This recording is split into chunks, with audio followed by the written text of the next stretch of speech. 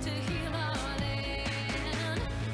I will not give up on this fight. I will not fade into. And hello and welcome to America Can We Talk. I'm Debbie Georgatis. Especially welcome to our Thursday shows. Wonderful Thursday opportunity every week. I have a great guest in studio or sometimes on Skype, but today in studio, a great studio audience and really a chance to do a deep dive on some subject, always subjects in this show tying to the unique and extraordinary greatness of America and trying to preserve this precious country. Our guest today in studio is Dr. Richard Bartlett.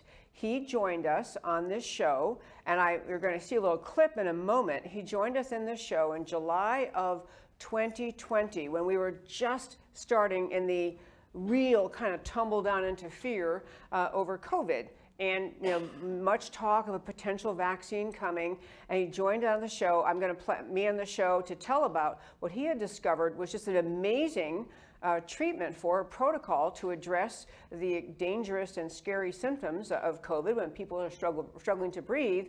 We're going to play a little excerpt from that very first interview 2 years ago. We're going to talk about today, what happens when you speak up. Sometimes there's a little bit of retribution coming. We're going to talk about the hearing yesterday in Washington, D.C. Senator Ron Johnson, the wonderful senator from Wisconsin, held a follow-up to, I believe it's 2 or 3 other hearings he held. I think it was more of an informal hearing yesterday, but kind of talking about what in the world, what's happened with COVID and the treatments and the scariness of the vaccines.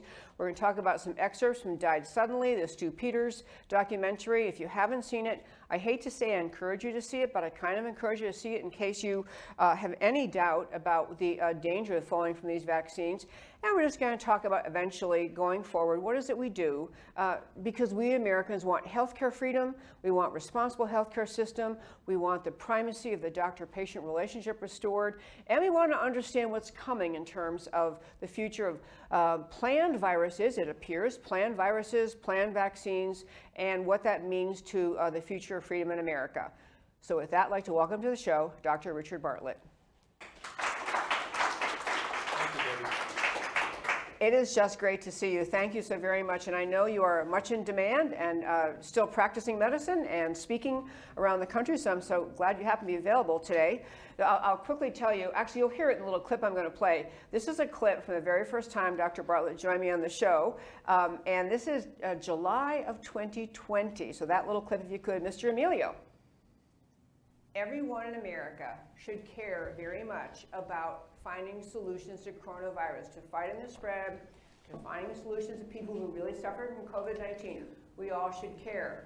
There's a growing sense among a significant portion of Americans that this problem, coronavirus, is being manipulated politically by people with an agenda other than finding out a way to deal with the coronavirus, an agenda to push America ultimately toward becoming more subservient to the government, to become more willing to do what they're told by the government in terms of staying in their homes, not opening their businesses, wearing masks, all the things the government is saying.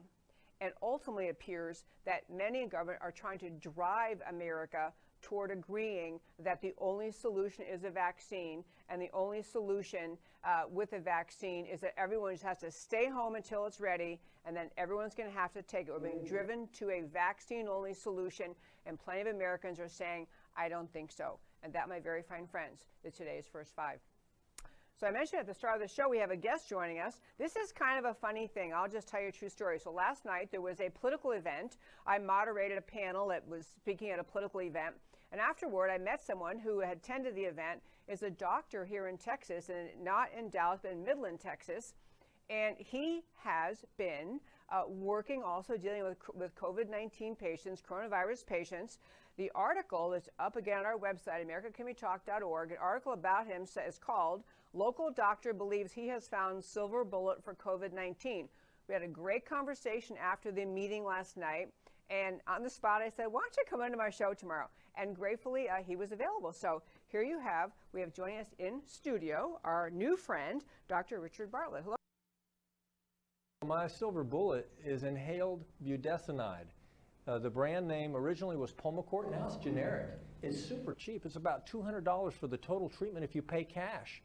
With insurance, many of my patients are not even having to pay for it. And you use a nebulizer machine. It's an asthma medicine. it's a respiratory anti-inflammatory for COVID, which is a respiratory inflammatory disease. And it works. 100% of my patients are alive. I've been treating this since March.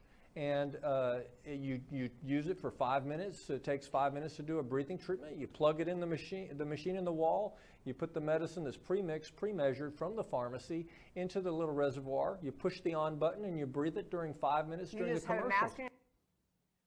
Okay, I wanted to show that. It's a little bit of a long excerpt to do the intro, but that was literally the first day that I had you on the show. First time I met you the night before, and you were on the issue of budesonide being effective, dealing with people who were struggling to breathe with COVID. So first, just if you want to quickly tell our listeners, I didn't do a strong enough introduction of you, yourself, and your background. Very quickly, your medical background, and then what happened after you introduced the reality to the world that budesonide worked? But first, your background just a bit. I'm working as an emergency room doctor. For 7 years, I was an advisor for Governor Rick Perry on the Health Disparities Task Force. And we were tasked with giving him advice to make sure every Texan had access to quality health care, whether they're inner city, rural, all ethnicities. And because we had such great results, I was surprised at the end of the 7 years to receive the Meritorious Service Award from the Texas Health and Human Services Commissioner. I didn't know they had that. But I still work in the emergency room, have one wife, 7 kids, and didn't get that backwards, and have been the president of the County Medical Society for 4 terms. So my peers had respect for me for over 20 years. I was a medical advisor for CBS in West Texas. And so I'm biased towards helping people, trying to make sure there's access to care. And what has happened during this last 3 years has been obstacles on purpose from centralized control to healthcare. We have seen obstacles to care. If you're sick, we were told, don't go to the hospital, don't go to the emergency room, don't see your doctor until your lips are blue and you're short of breath and you're feeling dizzy. That's the time to get behind the wheel and drive to the emergency room is kind of what we were told. At the beginning of the COVID outbreak. Of COVID, yes. Yep. And so, obstacle after obstacle after obstacle. And when I presented an inhaled steroid as a solution, as a tool to use in the treatment of an inflammatory respiratory disease that was killing people, I thought people would be excited, but it was interesting the pushback from Anthony Fauci was one of them in an interview on the internet saying that budesonide was just a placebo. But you dial 2 years down the road, December of 2021, and now it's at the NIH as a treatment option. Inhaled steroids. Yeah, that's a great background. I want to add one thing about your background that you're very humble, so you don't mention, but you've done, for no other reason other than your Christian faith and love of mankind, you have traveled the world just to bring, I don't know if you call it medical mission, but you've traveled the world to help people who have, there's a shortage of medical care in their area. I mean, and this is, the reason I want to lay all this out, because you were just a doctor respected by your peers, respected by the Texas government, given an award, and you spoke up at a time when COVID was very scary. And I mean, it's still not wonderful, but it was very scary. And the only thing we were hearing, as you were saying a moment ago, was don't do a thing, stay home until you're almost dead, and then go to the emergency room. And you decided one night, as you're on duty in the ER, that you were trying to think, what in the world is that could help these people? And it came to you. I mean, I'm paraphrasing what you said in my show, the idea that budesonide, which treats asthma, is the same thing going on in your lungs with COVID, so why not try budesonide? And very quickly, you had tremendous success with that, correct? Yes, we did. And actually, we had patients who were taken off the ventilator when the family was told there's nothing else that can be done and we want a hospice and DNR order. And the husband was called 3 times demanding that, and the husband pushed back, and then he calls me. The wife is on 100% oxygen, on high pressure on the ventilator. Her oxygen saturation is only 80% with all that measures. In 1 week after starting budesonide, she was off the ventilator. In 2 weeks, she was home with her family. We've seen some extremes of good news, yet that was still very much offensive to many people in the medical community. It is astonishing. And with that, budesonide, as you mentioned a moment ago, it was not being recommended by Anthony Fauci, any of the medical establishment in Washington or Texas or anywhere else. But you were using your own medical training, life experience, your just wisdom about what might help a patient with certain conditions. And yet it was greeted with a lot of disdain and, in fact, almost Yes. calling you out as a problem. Well, actually, 4 attempts to attack me through the medical board against my license. In All Texas Medical Board? Yes, all dismissed as frivolous, bogus, but it didn't mean they didn't try. And behind some of it, might have been hospital administrators and other doctors in hospitals who have financial overlap. So fast forward now, you got to, I believe you said December of 2021. Now there are numerous studies out showing that budesonide is extremely effective in helping with COVID. Yeah, a year after I presented that, Oxford University, the oldest university in the English-speaking world since 1096, that's a long time, with 72 Nobel Prize laureates, they completed the STOIC trial a year after I had presented this, and they concluded, Oxford University concluded, and it still stands, that 90% of hospitalizations, ER visits, and even urgent care visits would have been prevented when the disease was more deadly at the very beginning of this with the original variant. Okay, so now I want to turn to where we are today. I will, again, as I've mentioned to you other times when I've interviewed you or had the great opportunity to speak with you someplace, you're very brave, because a lot of people in the medical community just kind of decided, I'm just going to go along with whatever the powers that be seem to do. But you really rose above that notion of just being obedient and were more geared into what is it we do to help patients. But I want to turn to where we are now. So budesonide is now, I assume most doctors understand it's very efficacious in helping with COVID, as was ivermectin, other things they were using. I'm going to say budesonide is probably still the best kept secret, most suppressed secret during this whole pandemic. It's truly astonishing.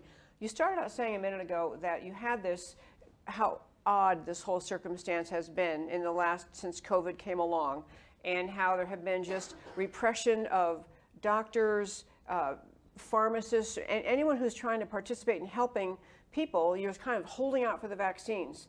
I want to jump to something that happened yesterday. We're going to jump around a bit. I have many topics, but one was yesterday in Washington, Senator Ron Johnson, who is from Wisconsin, he held another hearing, and it's either the third or fourth in a series he's done, calling doctors in to basically say what in the world is happening regarding COVID. He's very brave, and just holding these hearings with doctors like you, willing to be brave, willing to say what's true rather than what you're told to say. And I saw snippets of it. I didn't see the whole thing. And I think you might have gotten to see it. So what emerged, to your understanding, from that hearing yesterday? What were the big points that came out that doctors are making about where we are today in COVID? Dr. Ryan Cole is a pathologist, and he's brilliant. I've overlapped with him several times, and he summarized what we said on your original show in July of 2020, that COVID is a virus. It's a coronavirus. Everybody has been exposed to coronaviruses, that it would be a difficult thing, probably impossible, to come up with a vaccine to a rapidly mutating virus and have 100% success. That's ridiculous. And we have a precedent for that we talked about on your original show in July of 2020. Influenza, the flu, is a rapidly mutating virus, and we have seen that when you try to make a vaccine to that, we have had terrible success year after year. That doesn't mean you don't try, but the reality is if you're going to sell that as a success, 100% success, or a strategy to vaccinate yourself out of a pandemic with a rapidly mutating virus, that's a plan to fail. Absolutely. And I know that hearing, I am going to try to watch this over this weekend. It was 5 hours long, I think. It was a little bit long. And I don't know whether this is what I'm about to describe to you was at that or another hearing, but there was a great little video. It was a woman doctor who was saying, when you administer vaccines as a doctor, you take the vaccine out of the package, and there's packaging. And she pulled out a piece of white paper and unfolded it. And it is filled with words and letters and symbols. So she held it up. This is normally the content of every vaccine vial. You can read it, and what it is describing on this piece of paper is what are the contents of the vaccine. What is in this thing? So she holds this up for regular vaccine, and then she held up what you get in the packaging for coronavirus or COVID vaccines. And I don't know if she meant all of them, mRNA, all of them, but she held up And it's a blank piece of, an enormous piece of blank paper, and it said, left intentionally blank. And so they're basically saying they don't reveal what's the contents of the vaccine. I'm going to comment on that. Please do. And so I would encourage all the viewers, everybody that sees this, to go to your local pharmacy and ask them to show you the package insert for the COVID shot. It doesn't matter what brand. And you will see exactly what you've described. Every pharmacist has seen this, and many doctors in the hospitals have seen this, that normally you're going to list the ingredients, you're going to list the indications, the contraindications, you're going to list a ton of information in very small, fine print. It's many times covered with print on the front and the back of this 2-foot by 3-foot sheet of paper. That's called a package insert. For every medication, that will be covered with print. But this is left blank on purpose. We're 2 years into this now. Why would we not want to disclose the information to the public or to the pharmacists or to the doctors? So this means a doctor administering it or pharmacist administering these vaccines doesn't have the package insert doesn't describe the contents, so you really don't even know what's in it. Contraindications, how we list things on every medicine on that package insert about what if someone's pregnant, what if they're breastfeeding, all the possible variants and concerns, and maybe whether it goes through the kidney or the liver, whether it could hurt the kidneys or liver, all of that is covered on the package insert, except in this unique situation. And it's not because they've ran out of ink. I can't think of a valid reason. Except they're keeping it secret. Right. It's a secret. Which it's a is very secret on alarming. purpose, left blank on purpose. Oh yeah, that's actually what the page says, left blank on purpose. So I'm not sure I want to dive into what really is in those vaccines yet. I might get around to that. Or do you want to say something about that right now? Well, I'll tell you what I do know. Okay. The Moderna vaccine, made by Moderna, which never made a medication or a vaccine before this, which does have some ties to Bill Gates, who's not a pharmacist, not a doctor, not a chiropractor, not a janitor in a hospital. I don't think he has any ties to medicine that I'm aware of as far as training. Right, no medical training. But he owns this company that has sold a lot of this to the world. And one of the ingredients is SM-102. SM-102. If you go, that is made by the Cayman Chemical Company. And like every chemical company, they have to turn in an OSHA paper to the federal government talking about all that they know about that chemical. Well, that chemical, when you get the OSHA paper, I looked at that, it says not for human or veterinary use, for research use only. I'm thinking, hey, every patient I take care of is a human. All my neighbors are humans. What's going on? That should make you pause for a moment right there. Research use only? Wait a minute. It's not for veterinary use? Isn't a lab rat, wouldn't that technically, you can't give this to a lab rat according to the package insert? The OSHA paper for SM-102, that's one of the ingredients. In the Moderna vaccine In the Moderna being used vaccine, today. yes. Okay. Here's another one. Tromethamine, a medicine that's used when someone has already died and they're in cardiac arrest and you're trying to resuscitate them, rarely used in that situation, added on purpose after the fact to some vaccines that are given to children. Why? It's never been added to any other vaccine in history. And we've never had SM-102 added to any other vaccine in history. Seems like those would be significant pieces of information That the public should be entitled to know and have on and the doctors or pharmacists administering should be required. We could go forever with it. Right. You want to say, I want to get into this. I'm sorry, you want to say one more thing, is that right? So, informed consent. You're touching on a topic that is, as an attorney, as a doctor, informed consent is where a doctor has the responsibility to tell the risk and benefit of every treatment option. Yeah. That is part of the American Medical Association Code of Medical Ethics. We talked about that 2 years ago. But people are being failed. The American people have been failed. They have not been told all the risks and all the benefits. And I'll give you an example. I'm on the board that sued the FDA with the Freedom of Information Act lawsuit for the Pfizer data. Pfizer has a great deal of information that Pfizer collected, not a third party, but Pfizer collected about their product, and they turned it into the FDA. When an attorney named Aaron Siri filed that Freedom of Information Act case, the FDA said, we'll release that in 55 years to the American people. And then they thought about it and they said, no, 75 years. And so that was where it was when I was actually in Fort Worth federal court, sitting next to Aaron Siri, and the federal judge, Mark Pittman, said, no, that's not how it's going to happen in Texas. You're going to have to release that. And so we started getting a fragment of that, a 40th of that information every month. In the first drop of information, it listed over 1,200 adverse events of special interest, a fancy way of saying bad outcomes associated with their product, including cancer, one cancer called, it's an AIDS cancer, Kaposi sarcoma. What's that on the list for? Autoimmune disorders, dozens of them, heart attacks, strokes, caused by the associated with their product according to the manufacturer of the product. Okay, you know, this story where Pfizer was also wanting to say it's going to take us a long time. It was something a long time to gather that data. You know, we need decades of years. And the idea is one thing for Pfizer, I mean, it's not ethical, but for them to be protective of their own, you know, they're worried about the liability. They're trying to put off disclosure.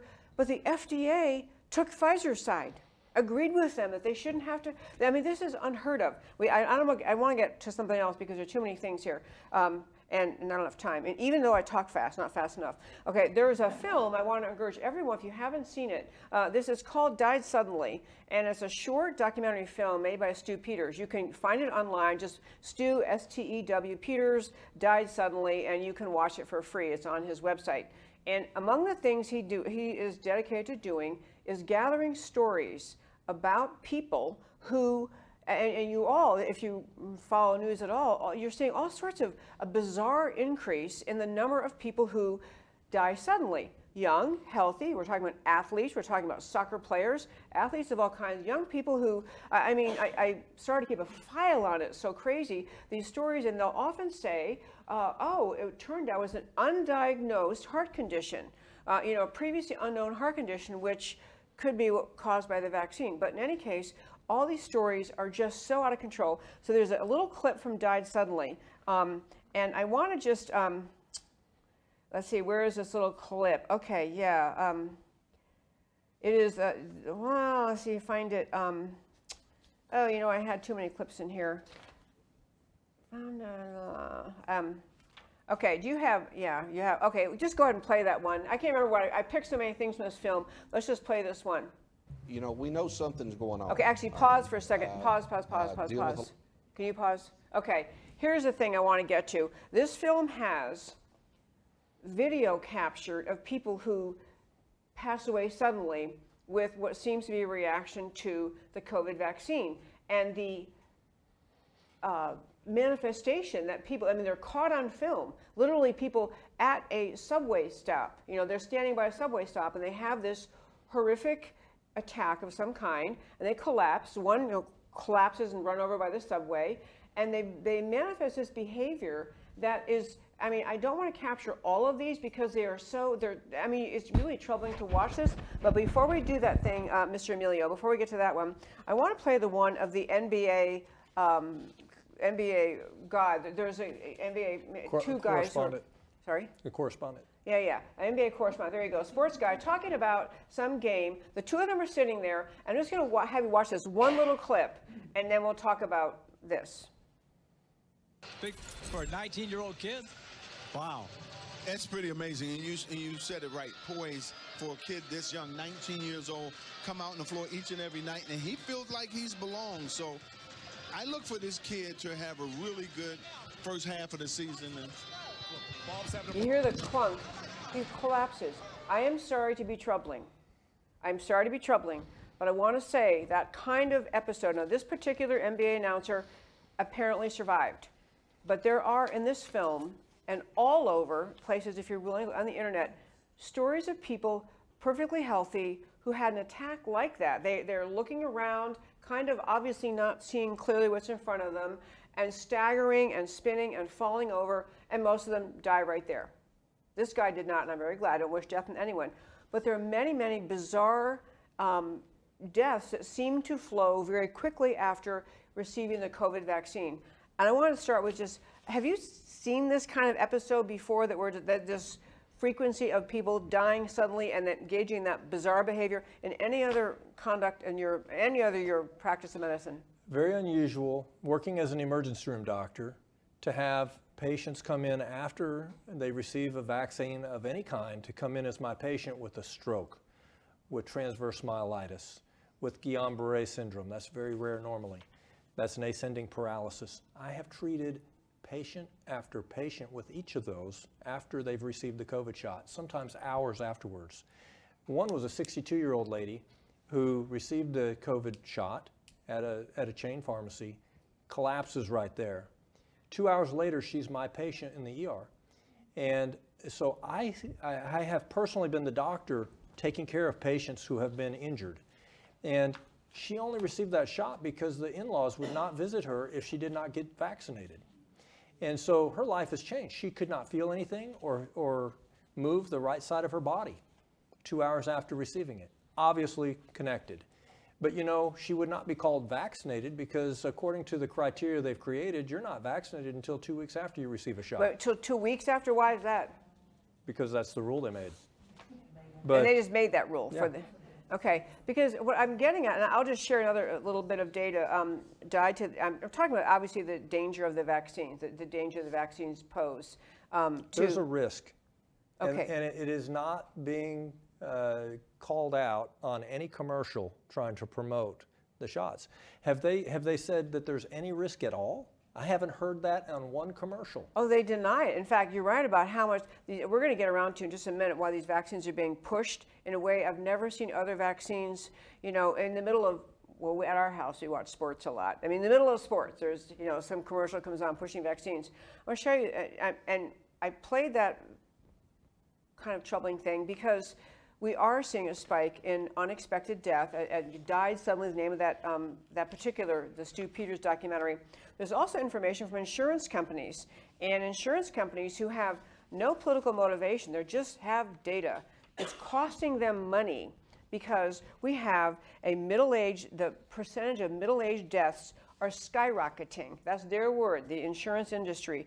There's Society of Actuaries, which is SOA, Society of Actuaries. 20 of the nation's top 21 insurance companies are all reporting the same phenomenon, death claims exploding in the summer of fall in 2021. This is the last data for which they had.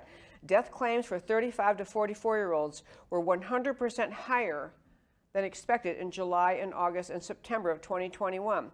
Deaths in 25 to 34-year-olds rose 78% in those same months. More people 34 years old and under died of non-COVID related illnesses than from COVID. White-collar workers saw a 23% rise in unexpected excess deaths. The data are all over. It's everywhere if you want to look for it. That was presented at Senator Johnson's December 7, 2022 committee hearing that you can look up. And they had actuaries, they had insurance experts presenting that data, and so you can dissect that out yourselves. But the bottom line is they're seeing tremendous increase in all-cause mortality, all-cause death. The UK chief medical officer for the United Kingdom has acknowledged this last week, that there's an unprecedented increase in overall all-cause death.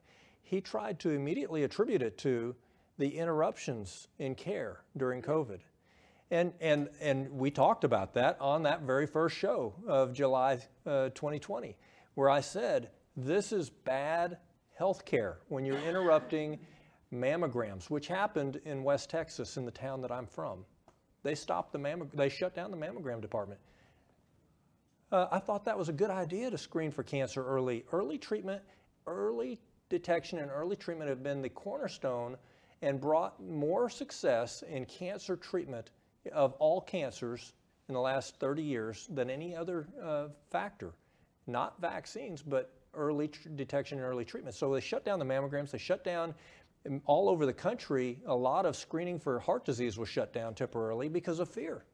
But are you saying that all of the excess mortality being reported is due to the fact of shutting down? No, it's not that. It is a factor. It's okay, it could be a factor, but I'm getting at the vaccines. These are not deaths from COVID that they're reporting. They're not deaths from COVID, but they seem to be tied to the vaccines. So I'm going to think out loud here. Go ahead. So the Pfizer data that we received from a Freedom of Information Act battle to receive the information from the FDA has Kaposi sarcoma, AIDS cancer, and it has a dozen autoimmune disorders, meaning it affects the immune system. Now, your immune system has immune surveillance, where you're constantly exposed to things, and sometimes you can make a cancer cell, and your immune system on immune surveillance would normally kill that cancer cell before it can spread. But what if your immune system is not functioning well? Well, that's what we see with AIDS. And so, Kaposi sarcoma is one of the AIDS cancers that's actually an AIDS-defining illness. You find it in epidemic HIV, AIDS. And so what I'm saying is every cancer will be increased if your immune system, immune surveillance is knocked out. And we're seeing all cancers increase. So since the really massive push in the last 2 years, 2021 and this year too, 2022, you're seeing an increase in cancers, which you're positing could be tied to the fact that the immune system is being depressed or in some way damaged by the vaccines. Yeah. No? Okay. And so I think there's a potential cause, and we do see the reality that actuaries and the insurance industry are pointing out. They're calling it out.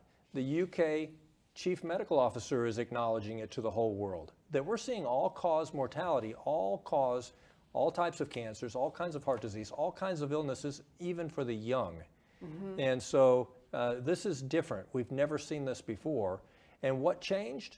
Well, I think we've been talking about it. The vaccines, and actually the push for them. Before I get into I am going to go back, Mr. Emilio, my wonderful producer, in just one moment to a little segment I have from Died Suddenly, but I want to make this point first. When people were first afraid about COVID, it came along and it just seemed to come out of nowhere. It was very alarming.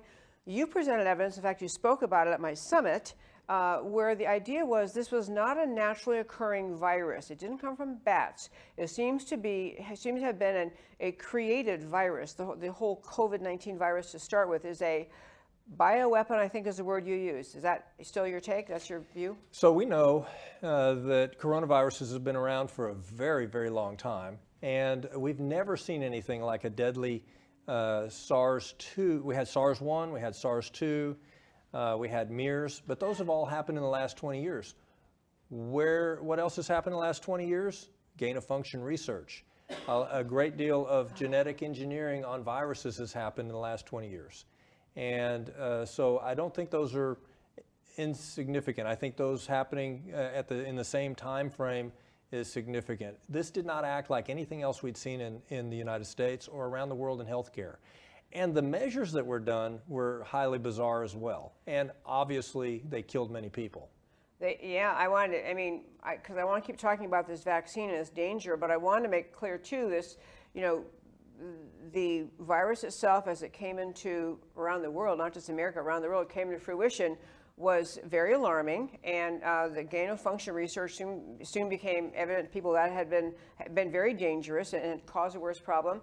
The reaction of the healthcare industry, I don't know what to call them, the powers that be in the healthcare world, I'm talking about FDA and NIH and CDC, all these people, the behavior of shutting doctors down, questioning doctors who recommended anything except wait for the vaccine, is unprecedented in America. The vaccine was the big goal, as opposed to letting doctors treat with treatments that they knew would work. Before we had one case in the United States, our federal government that has intelligence agencies shut down travel from that region. We've never done that with any other pandemic. We had a pandemic in 2009, the H1N1 pandemic. Did we shut down travel, international travel? Did we leave American citizens in Spain and Italy for a period of time where they could not travel? This was the most bizarre. I think there were so many clues that this was not an ordinary pandemic. We had H1N1 pandemic of 2009, and if you'll see how, compare what we did with that to how we handled this one, tremendous mismanagement as far as I'm concerned. Okay, this time. I would go with orchestrated, but you want us to call mismanagement. Okay, because that's because you're nicer. Because I have a license that I need to protect, Debbie. Okay, fine. Okay, that's fair. That is fair. It is very bizarre how we reacted as a country. And then you came along with budesonide. We had ivermectin. We had monoclonal antibody infusions. All these things which doctors on the ground are saying, hey, this is working great. And there was repression from the state medical boards, the federal agencies. So we got to a point that vaccines came into being, and people kind of jumped. A lot of pressure to take them. And people jumped because they thought they're kind of buying their freedom back. That, you know, once you're vaccinated, you'll be fine, you'll be safe, you were promised you won't spread it, you won't get COVID, you won't, if you do get COVID, you won't get sick. I mean, it was presented as a complete protection. Tremendous promises made, but not promises kept. I think I heard Biden say, if you get the shot, you won't get COVID. He sure did say that. I had a bunch of clips, I couldn't even stand to play it.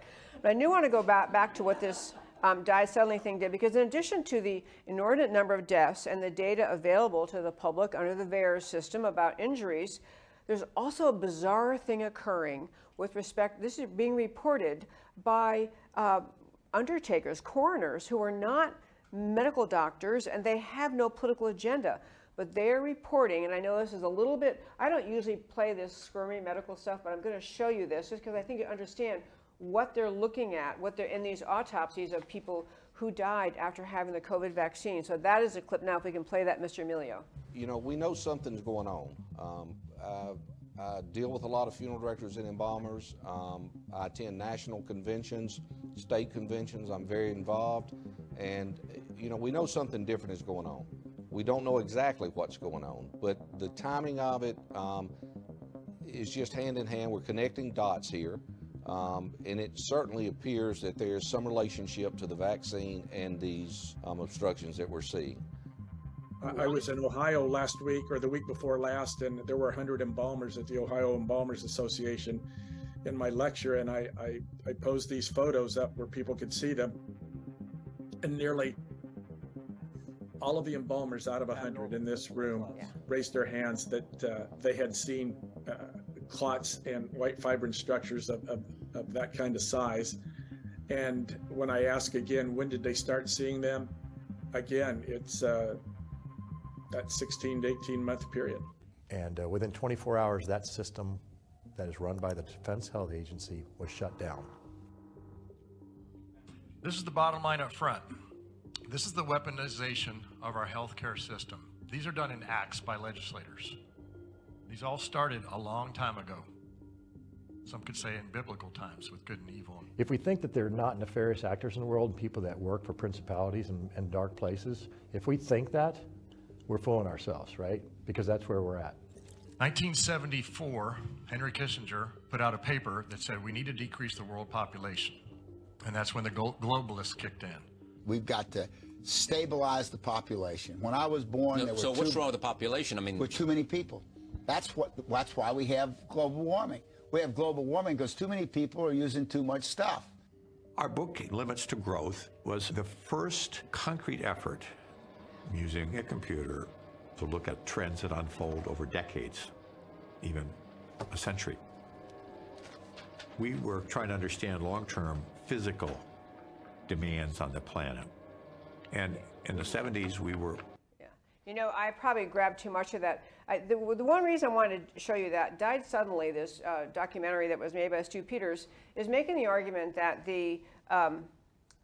making the implication that the excess deaths are being caused by the COVID vaccines may be part of the effort to fight what they believe is overpopulation. And there is it's a Bill Gates owning Moderna is kind of interesting, and other people involved who've been pushing the population's too big. I'm not going to ask you to comment on that. Debbie, do you think that global warming might be killing everybody? Let's just be preemptive on this one for a change. I don't think so, by the way. Oh, no, I've done shows on, I'm going to do one again next week about the entire farce of the global climate change alarmism. But back to the point they're making. So these embalmers, again, no political agenda, are noticing a bizarre thing on the autopsies of people who passed on after having the COVID vaccine. And that includes large, long, bizarrely shaped, unusually large blood clots. Many of them are not really, they're white and fibrous. They describe the texture. I mean, if you watch this film, they describe the texture like calamari, like rubber bands in people's system that are blood clots. And they're saying, I've never seen anything like this in my entire life. These people who are all embalmers are saying they've never seen anything like it. And it's not just one or two cases. It's a whole bunch of them trying to present this argument. So, Dr. Bartlett, what is an explanation why there would be these massive fibrous blood clots in people and being embalmed after dying after COVID First vaccine? of all, what's being described is not a normal natural phenomena. Normally, clots are within 6 to 8 minutes. A clot is triggered by an injury to the inside of the endothelial lining, the inside cells of a blood vessel.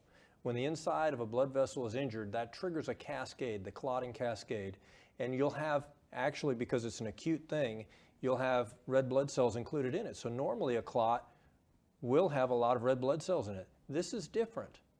If you'll notice, they're describing something that's white, fibrinous, tough, does not have red blood cells included in it, probably has fibrin and all the other clotting factors involved in it, but it doesn't look like it's an acute thing either. They're pulling out long clots out of blood vessels from the inside of the lumen of the blood vessels. Yeah. And so this is something that absolutely, a tiny clot in the right place is killing people with heart attacks and strokes. That's from antiquity. But this is different. And my understanding is the same as yours. This has never been seen by people doing autopsies and doing and embalming before 3 years ago.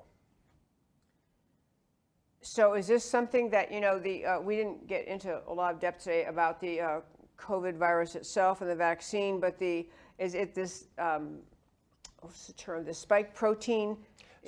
Spike protein is the weapon. Spike protein is what causes the inflammation and causes the clotting, triggers clotting and inflammation, the two pathophysiologic reasons for death and destruction from COVID. Interestingly, when you look at what Pfizer said about their product, and you look at the 1,200 diagnoses of encephalitis, meningoencephalitis, myocarditis of the heart, pericarditis of the lining around the heart. Itis means inflammation on the end of anything. I'm telling you a little medical secret. Well, that's good to know. And so a tremendous amount of inflammation, 1,200 diagnoses, and the root cause of all of it is inflammation of every organ in the body, basically, when you have 1,200 diagnoses, including the brain, including the liver, including the kidneys. So what would be a root cause? Well, we're turning people into spike protein factories where they get messenger RNA to make the spike protein on purpose, incorporate it into their DNA of their cells to start making their cells make spike protein. And that is, the vaccine does this. The vaccine does that. And so you got to say, is that a good idea? Normally, historically with vaccines, like when we'd made smallpox and eradicated smallpox with a vaccine, that was wonderful. I am pro-vaccine. I'll just be very clear. Vaccines are part of why we don't have smallpox. But we would use the virus, or we would use a fragment of the virus, a dead virus or a fragment of the virus. We never would take something that was a new technology that we've never used before, messenger RNA or DNA technology, for a vaccine, and throw it out there. Anthony Fauci said, within 72 days of receiving the gene code from the CCP, we had it manufactured and injected it in our first healthy person. And in that same interview, he said normally it takes 5 to 7 years to prove safety and efficacy. But we don't have that time, he said. According to who? Actually, that's a good point. I always want to, every time you're on the show, or other doctors have had on the show, to point out that even though it was alarming and people certainly did die from COVID, the survival rate for most people is very high, even if they don't, as long as they don't have a pre-existing condition or aren't very senior. Is that accurate? That is accurate, but I can tell you I had COVID and it was a game changer for me. It could have killed me, and I have no pre-existing conditions, and I was used to running on the treadmill. So it was a dangerous plague that was President Trump called it a pestilence. It was a unique phenomena, very dangerous. It did not act like anything that we'd ever seen before in the emergency room or in medicine. In the United States. There was SARS-1, there was MERS in Egypt, but for this to be around the world, to come so close to our families and our neighbors was unprecedented, and it was not natural in my opinion. Oh, not natural, for sure. I'm just getting at, I can't recall whether maybe I haven't directly asked you this, but I believe I've seen data talking about how especially young children, yes, and especially young healthy people. Overall mortality from COVID itself was still 96% recovery. Yes, 96% recovery without medication. At least 96%. Yeah, and without vaccine. Well, many people did receive treatment, but still 96% recovery, at least 96, 98, depending on who you're counting. And for this, we pushed the vaccines yes, to the exclusion of things that could have helped. Okay, I'm going to want to hit a couple other questions. I do want to give time to our audience to their questions. But one, I mentioned to you, in fact, I sent you links, I think, about this. There's a great series of columns being written by, it's Dr. Peter McCullough and their Substack. And it is and John Leake writes with him. It's a wonderful Substack. I really encourage you to read them. I'm not finding the name quickly enough. Courageous Discourse. Courageous Discourse. Brilliant, brilliant. Go to this Substack. You subscribe to it. I did. They have great information out every day. One was, and I think I don't want to be alarming, but just to share something. This was by Dr. McCullough just a week ago. Talking about COVID-19 vaccination leading to blindness. And his basic description was, issues in organs can be damaged by COVID-19 vaccination because lipid nanoparticles laced with genetic code for the damaging spike protein are distributed throughout the body. Bad luck may play a role with disproportionate delivery to a specific area, for example, the eyes. The eyes receive their precious blood supply from the optic artery, no backup and no redundancy. Hence, if lipid nanoparticles settle along the artery or into the central nerve taking visual signals to the brain, then inflammation fighting the foreign spike protein will start a process of tissue damage leading to loss of vision. And again, we had inflammation of every tissue in the body listed on that Pfizer data, a list made by the manufacturer, and even nerve tissue, blood vessel tissue. And so you can have the optic nerve have a clot in it. You could have inflammation of a nerve because the optic nerve is nerve tissue. We have encephalitis. I have a relative who 2 weeks after receiving a booster was hospitalized because she had basically Alzheimer's symptoms that presented out of the blue, and her test, the C-reactive protein, was in the 50s, which is showing a tenfold increase in inflammation in her body, and it all happened. It all started with a shot, and so you can have blindness, but you could have Alzheimer's type symptoms, encephalitis, encephalopathy of the whole brain. You can have inflammation of one nerve. I told you transverse myelitis, they knew about that. And Aaron Siri, the attorney, presented an excellent summary in 5 minutes at Senator Ron Johnson's presentation. So I encourage everybody to watch Aaron Siri's presentation showing the timeline that the FDA was already aware of these problems. Okay, so all these, I could read you more of these stories about, it's amazing information out there. And if you read Dr. McCullough's Substack, if you read all sorts of sources, you do realize the danger and damage seeming to flow from these vaccines. So, this is a $64,000 question, but why are they still pushing them? I did not have a good explanation why that would be our winning strategy from a gentleman named Anthony Fauci being the head of this, who had been chasing a vaccine for HIV for 40 years and failed. And I said that July of 2020 on your show. I said, why are we having the gentleman who has failed over and over and over again to produce a life-saving vaccine for a highly contagious, highly rapidly mutating virus called HIV. He has failed over and over and over.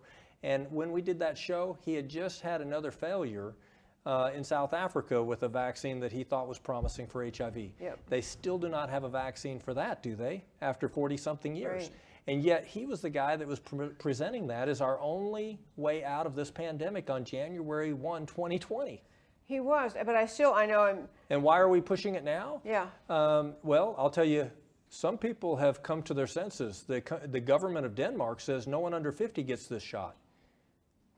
That's a nation who's made that decision. It takes a while for governments to make decisions. The UK, who has all the information, it's a socialized medicine in the UK, so all the information is in real time in the computer. And they're seeing the all-cause mortality increase. And according to the UK's latest information last month, they said no doctor should give this vaccine to a pregnant lady or a woman of childbearing age. They better check and make sure there's no chance that they're pregnant if they're going to give this shot. They also said no matter what, at all costs, make sure you do not give it to a mother that is nursing, that's breastfeeding. This is now. But we've had this out for a year and a half. These vaccines have been out for a while now, and we're just now coming to that point where the evidence is undeniable to governments. The UK is deciding this.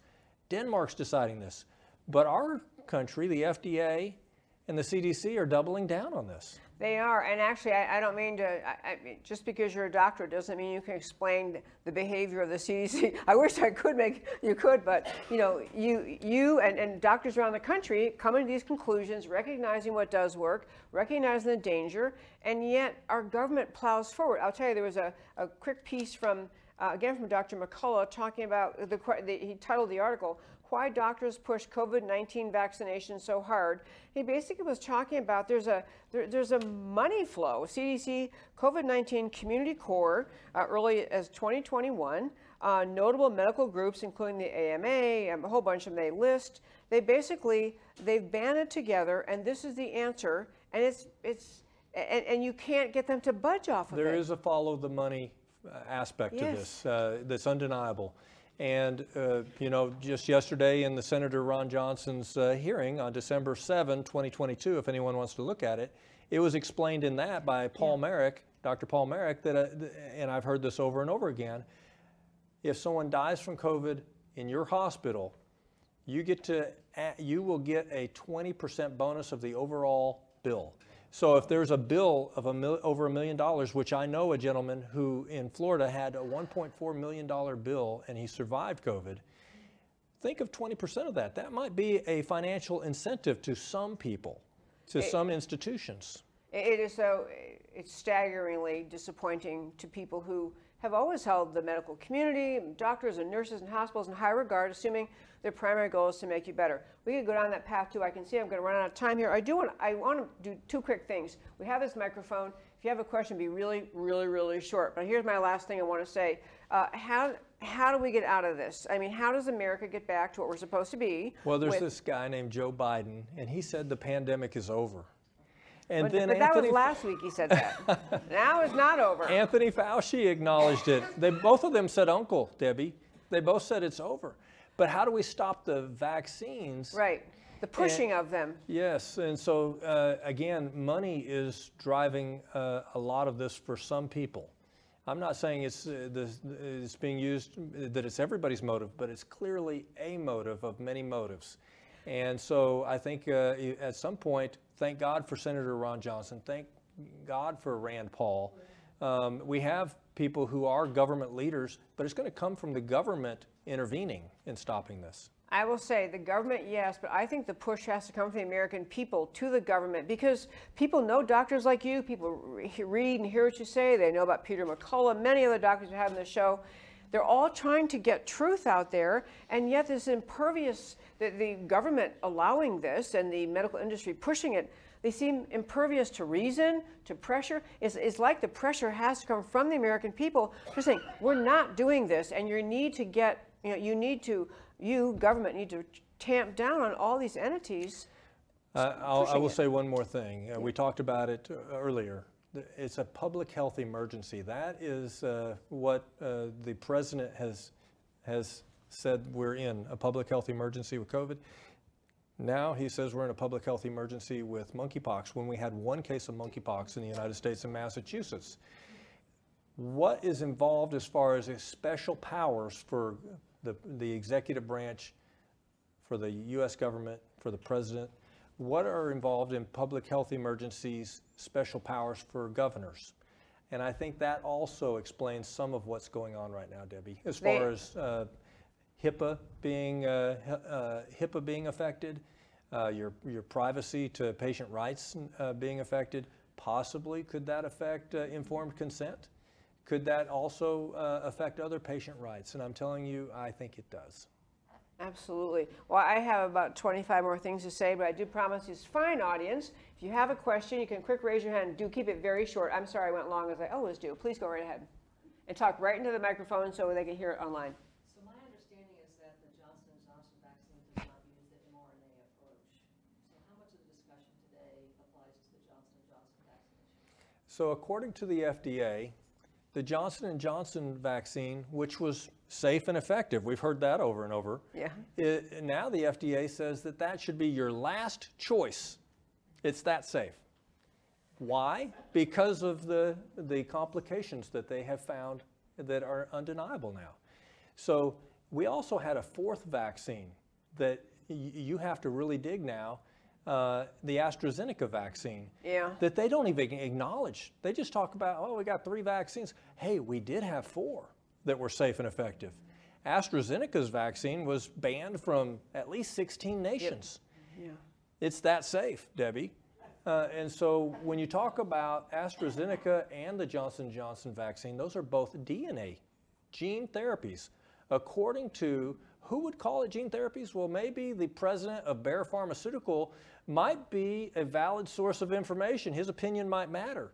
And so when he was talking to the World Health Summit, to his cronies, he said, you know, the messenger RNA vaccines that are out right now are gene therapy. And so what is genetic material? What is gene therapy? Messenger RNA. RNA and DNA are gene material. They're genetic material. We're talking about genetic engineering. And so we have never had genetic engineering and gene therapy with messenger RNA and DNA used in a vaccine ever before. What could go wrong if we don't have long-term safety and efficacy data? Well, I think we're seeing that. And I'll tell you, there have been people reported, if you look at the VAERS website from J&J, that have been injured. It's DNA sequencing put in a adenovirus. You know, adenoviruses, rhinoviruses, and coronaviruses are the common cold viruses. We normally know they're very benign and not very dangerous, historically, unless you start monkeying with them in a lab. But you know, adenovirus has recently been linked to infants dying from liver failure. Oh my Did you know that? No. There have been infants that have had liver transplants from adenovirus. That's not in the news very much. And so I'm letting you know, oh, that's kind of peculiar. What has happened with adenoviruses in the last couple of years with genetic engineering? I'm just putting that out there that I'm going to have to think about that.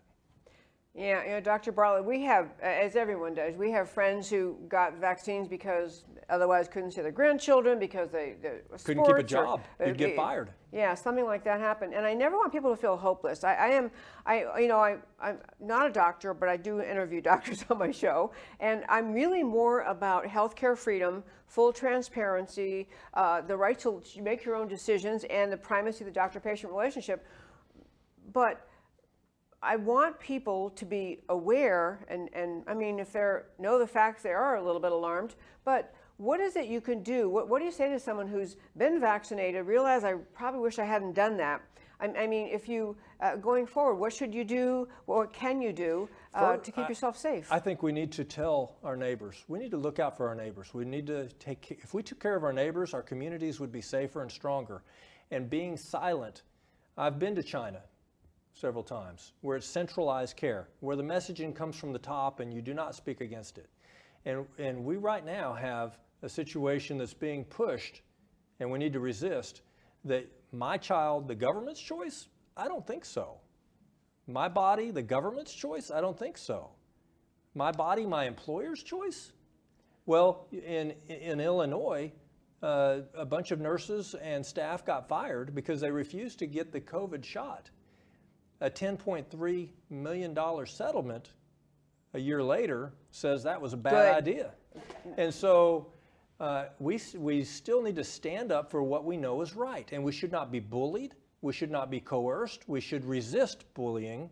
We should resist our neighbor being bullied. We should stand up for our neighbor and for those that can't stand up for themselves, the children. And so I think first things first, if there's a threat to our neighbors, we need to stand up for them. And you know, of course, we talk about if you've been injured by any medicine or vaccine, don't get another one. Don't get the booster, and everybody should have the right to weigh the risks and benefits. And so a lot is bubbling up to the surface. Stay informed and inform others. Don't be silent, because there's a great deal of propaganda being put out right now that is very biased. Yeah. Dr. Bartlett, we are out of time. I do want to ask you, if people want to read, are you published somewhere? Can people follow you somewhere to see your latest thinking? The next time you invite me, I'll be back. Okay, woohoo! I like that. But they could go to budesonideworks.com. That is a third-party website that I don't own or operate, but it has a great deal of information there. Budesonideworks.com. Yeah, we do have it up there. Yeah, okay, budesonideworks.com. Well, you know what? As happens every single week, we're out of time, and sorry to anyone in the audience who had a question because I didn't leave enough time. And I really do apologize, but I don't think we're in a rush to get out of here. So if we hang around afterwards, you maybe get your question in. Dr. Bartlett, thank you for joining me. Thank you, Thank Debbie. you so very much.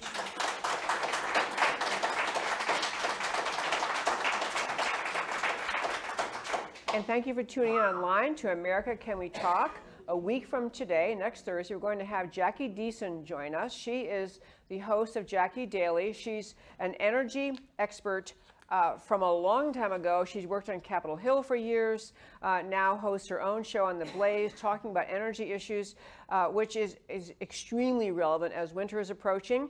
And we have energy shortages and rising prices and fears of diesel shortage, just all sorts of energy issues that really will impact your ability to live and function in your life. So Jackie Deason next week, and thank you very much for tuning in to America Can We Talk every Monday through Thursday at 3 p.m. Central Time. I do this story to talk truth about America because America matters. And I will talk to you next time. Thank you so much. Well done. Can you hear us now? America, Can We Talk? Truth about America. Can you